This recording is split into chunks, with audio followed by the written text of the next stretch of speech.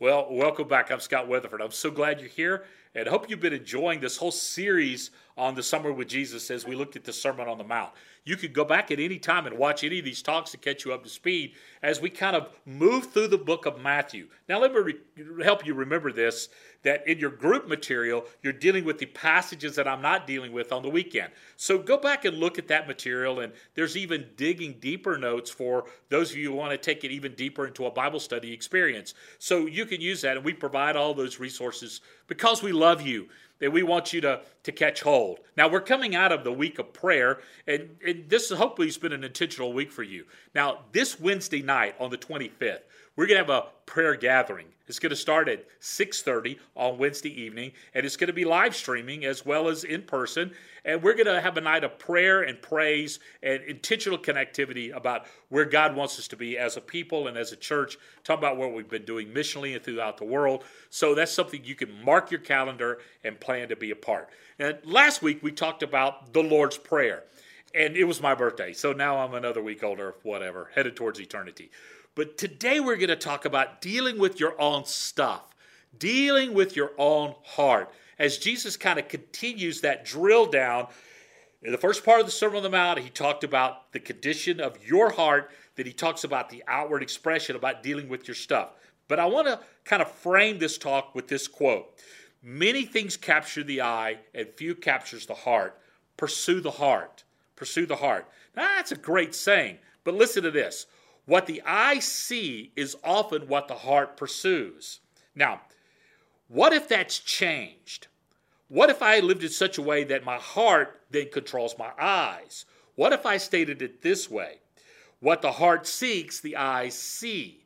Now, I've said that before, but it's a changing of my heart that causes the outward expression of my life. In other words, my heart then determines my focus, not my eyes determining my heart. It's that big shift. Now, during the Middle Ages, there was this shift in the understanding of what was Christ-centered or God-centered and what was considered not. In fact, it was a bold move by the Catholic Church when they wanted to establish what's called the clergy, the educated, and the laity, that's the ignorant. That's literally what they mean in Latin. Educated and ignorant. And a separation of secular and sacred. Those concepts did not exist in the world until the Middle Ages. And they divided things into what is sacred and what is secular. In other words, what is given to God and what is given to man. That's a terrible way to go through life. Everything belongs to God. We're all sacred creations. We're all sacred beings. Because I'm a pastor, that doesn't mean I'm more educated than you or you're more ignorant than I am. We all are accountable to God on that same level by faith in Christ. Now, there's different responsibilities. As I've responded to the woo of God in my heart to be a pastor than it is for someone else who's pursued maybe the will of God to become an engineer. There's different responsibilities, but we're both sacred. We both belong to King Jesus. And that breaking our life is just kind of craziness. But we've allowed that to happen.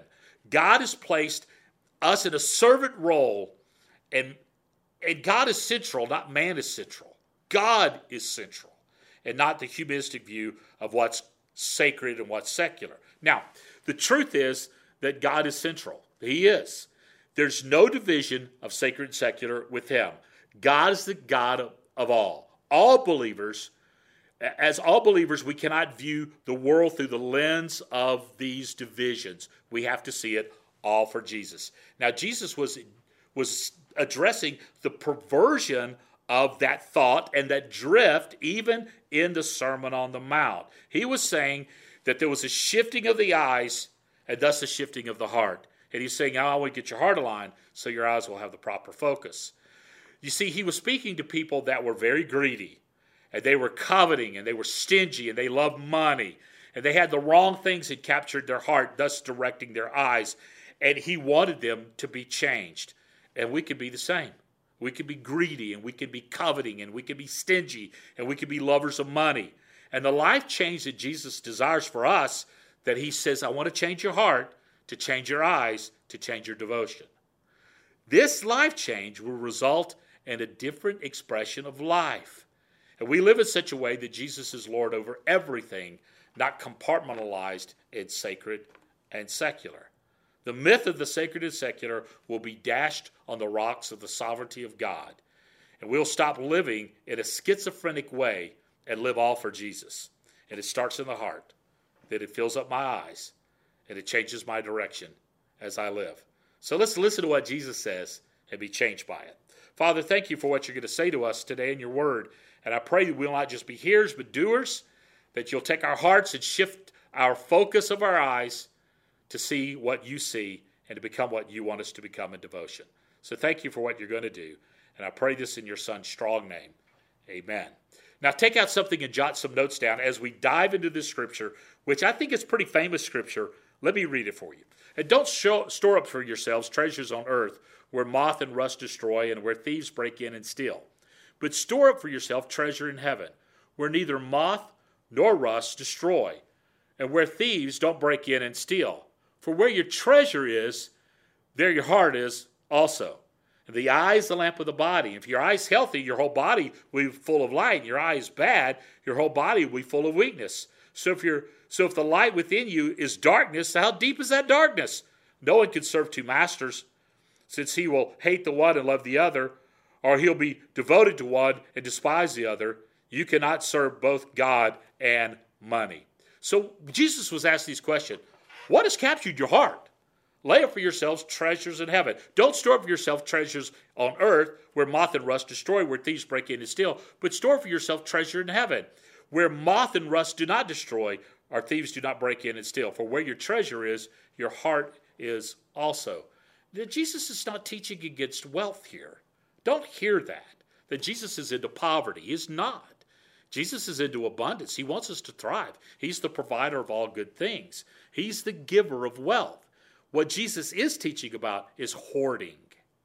The term store up is the Greek word for hoarding in selfishness. Oh, changes things.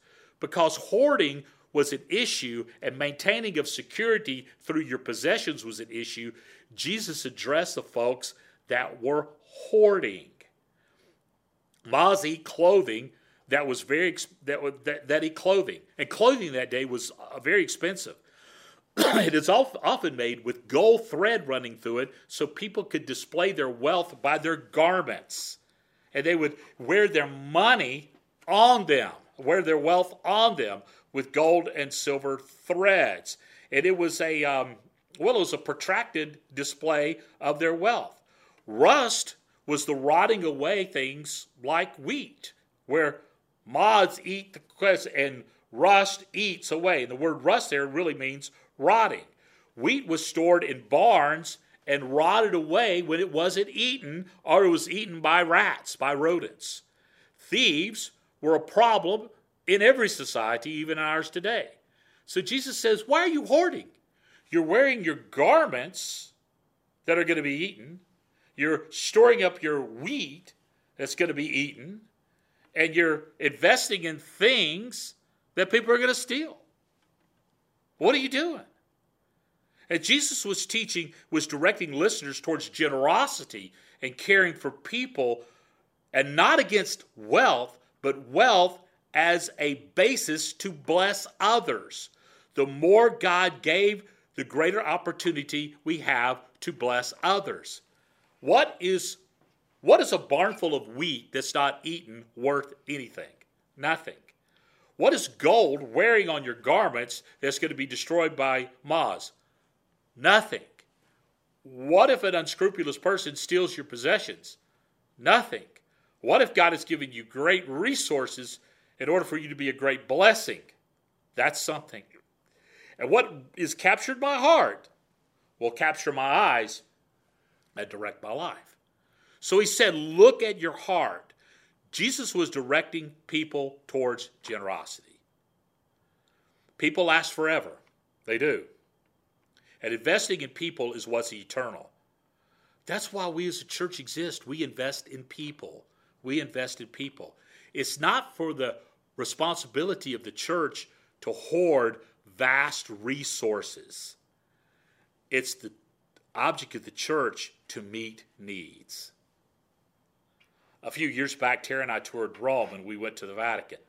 And in the Vatican, we saw the unbelievable collection of antiquities and priceless artwork and billions and billions and billions of dollars that were stored up. Now, I could be judgmental of the Catholic Church and say, look at all that waste.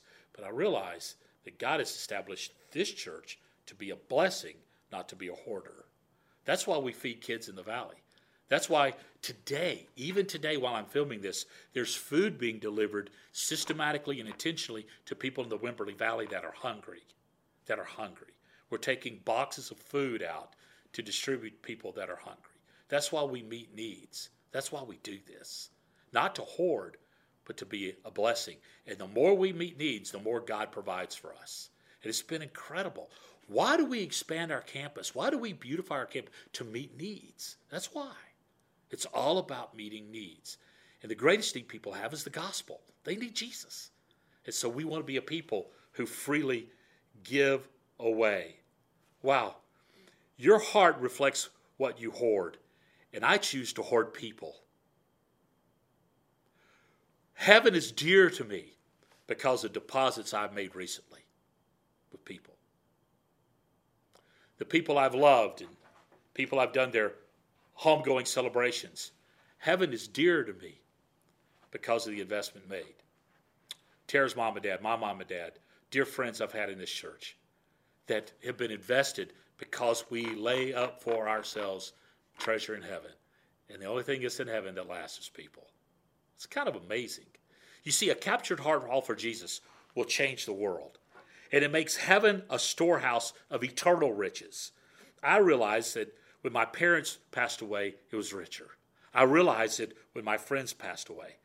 I've chosen to invest in eternal things and literally to make heaven crowded. Earthly riches fade. And it is said that the famous preacher John Wesley, who made millions of dollars in today's money from the sale of his books and sermons, he lived well and enjoyed his life, but he died with only $28 because he invested in eternity. George Mueller ran an orphanage that was solely dependent upon donations. He never asked for money and was given millions of dollars over the course of his lifetime, and he invested all of it in children and in eternity. I could go on, but a captured heart lives all for Jesus. When J.P. Morgan passed away, somebody asked how much did he leave, and his accountant said, all of it. All of it. When Elon Musk dies, how much will he leave? All of it. When Richard Branson dies, how much will he leave? All of it. When Jeff Bezos dies, how much will he leave? All of it. Because you can't take it with you. But what you can do is you can send it ahead of you in the investment of people. What if there's great wealth like a Bill Gates who decides to invest in things that really matter, things that are eternal significance? The investments are made in heaven. Now, all these guys, they can't buy their way into heaven. God cannot be bought. He can only be trusted. He cannot be bought. He can only be trusted. Where is your heart? A captured heart will live all for Jesus because it's been captured by the one who holds eternity in his hand, and that's King Jesus.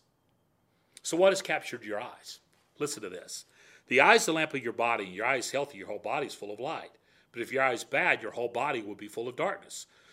So let the light within you, so if the light within you is darkness, how deep is that darkness? Wow. You know, your eyes give your focus. If Satan could steal your focus, he could steal your joy, he can steal your vision, he could steal your life. There's that old song, be careful little eyes what you see. Be careful little eyes what you see. For the Father up above is looking down in love, so be careful little eyes what you see. If Satan could fill my eyes with the wrong things, he could capture my heart and thus steal my life.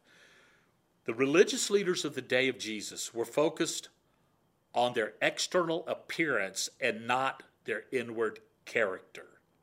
We could do the same, pretending to be something we are not. What the heart seeks, the eye see. I need a heart change. What are you looking at? Where do I need to shift? I made a little list. away from lust to purity, away from hoarding to generosity, away from myself to others and to King Jesus, away from the praises of men to live for the glory of God. If I could steal your focus, I could steal your heart. What does this church need to shift its focus? Toward maintaining to maturing. From scarcity to trusting God will provide. From hoarding to generosity. From an inward focus to an outward focus. Jesus is the light of the world, and he wants to fill your eyes with his light so your heart will live for his glory. So let me ask the last question. What has captured your devotion? No one could serve two masters. Either he will hate the one and love the other, or he will be devoted to one and despise the other. You cannot serve both God and money. Jesus sums up the characterization of this obvious statement. What has captured your eyes, your heart, thus directing your devotion? You can't live a sacred and secular life. You'll love one and pretend to love the other. Humans always drift towards hoarding and selfishness, and our eyes will drift towards lust and entitlement. You must decide whom you will serve. If we're the center of our lives, then we're going to serve ourselves. If Jesus is, he's captured our heart, he's going to shift our focus. To quote the great theologian Bob Dylan, you have to serve somebody. It might be the devil or it might be the Lord, but you have to serve somebody. And that's true. That's true. Who will you serve? Break the myth of sacred and secular. Break the myth of hoarding to generosity. Break the myth of being earthly focused to being eternally focused. Break the bonds of your eyes that your heart may be filled with King Jesus. What the heart seeks, the eyes see. And what the eye sees, the heart seeks. What has captured my heart and my focus will shape my devotion. Will I choose to live all for Jesus?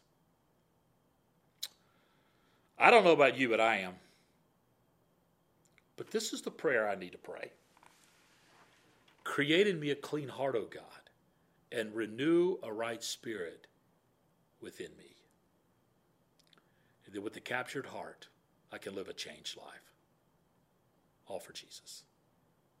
Father, thank you for this convicting look at this Sermon on the Mount. What has captured me and what holds me, and what should I be attuned to? And Father, I'm very grateful that we can lay up for ourselves treasures in heaven through people that we've loved, and how heaven is now dear to me because the investment has been made of people. And Father, I pray that I can live in such a way that will make you famous. And Father, that we can live in such a way that make you famous. Father, I feel like there's some of this that are listening today that need to say to you, Jesus, I'm yours. They need to give themselves to you for the first time. Jesus, I'm yours. Forgive my sins. Be my Savior. That needs to be their prayer. There's some that need to pray this, Lord, I come back to you. I let my eyes wander towards lust and hoarding. I let my eyes wander towards compartmentalizing and putting you in a box that I visit occasionally. And I need to shift my focus. Father, there's some who are listening who says, yeah, I need to go further with you, Jesus. Father, I pray that you'll open the eyes of our heart that we might see you and live all for you. And I pray this in your Son's strong name. Amen. Thank you for joining, and thank you for your generosity. You can give by clicking on the give button. You can give by showing us your commitment through raising your hand and say, hey, I prayed with you today. Or jump in a life group. We're starting those in September, these online groups that you can be a part of. We want you to grow to become more like Jesus. We exist to build lives that honor God, all for Jesus.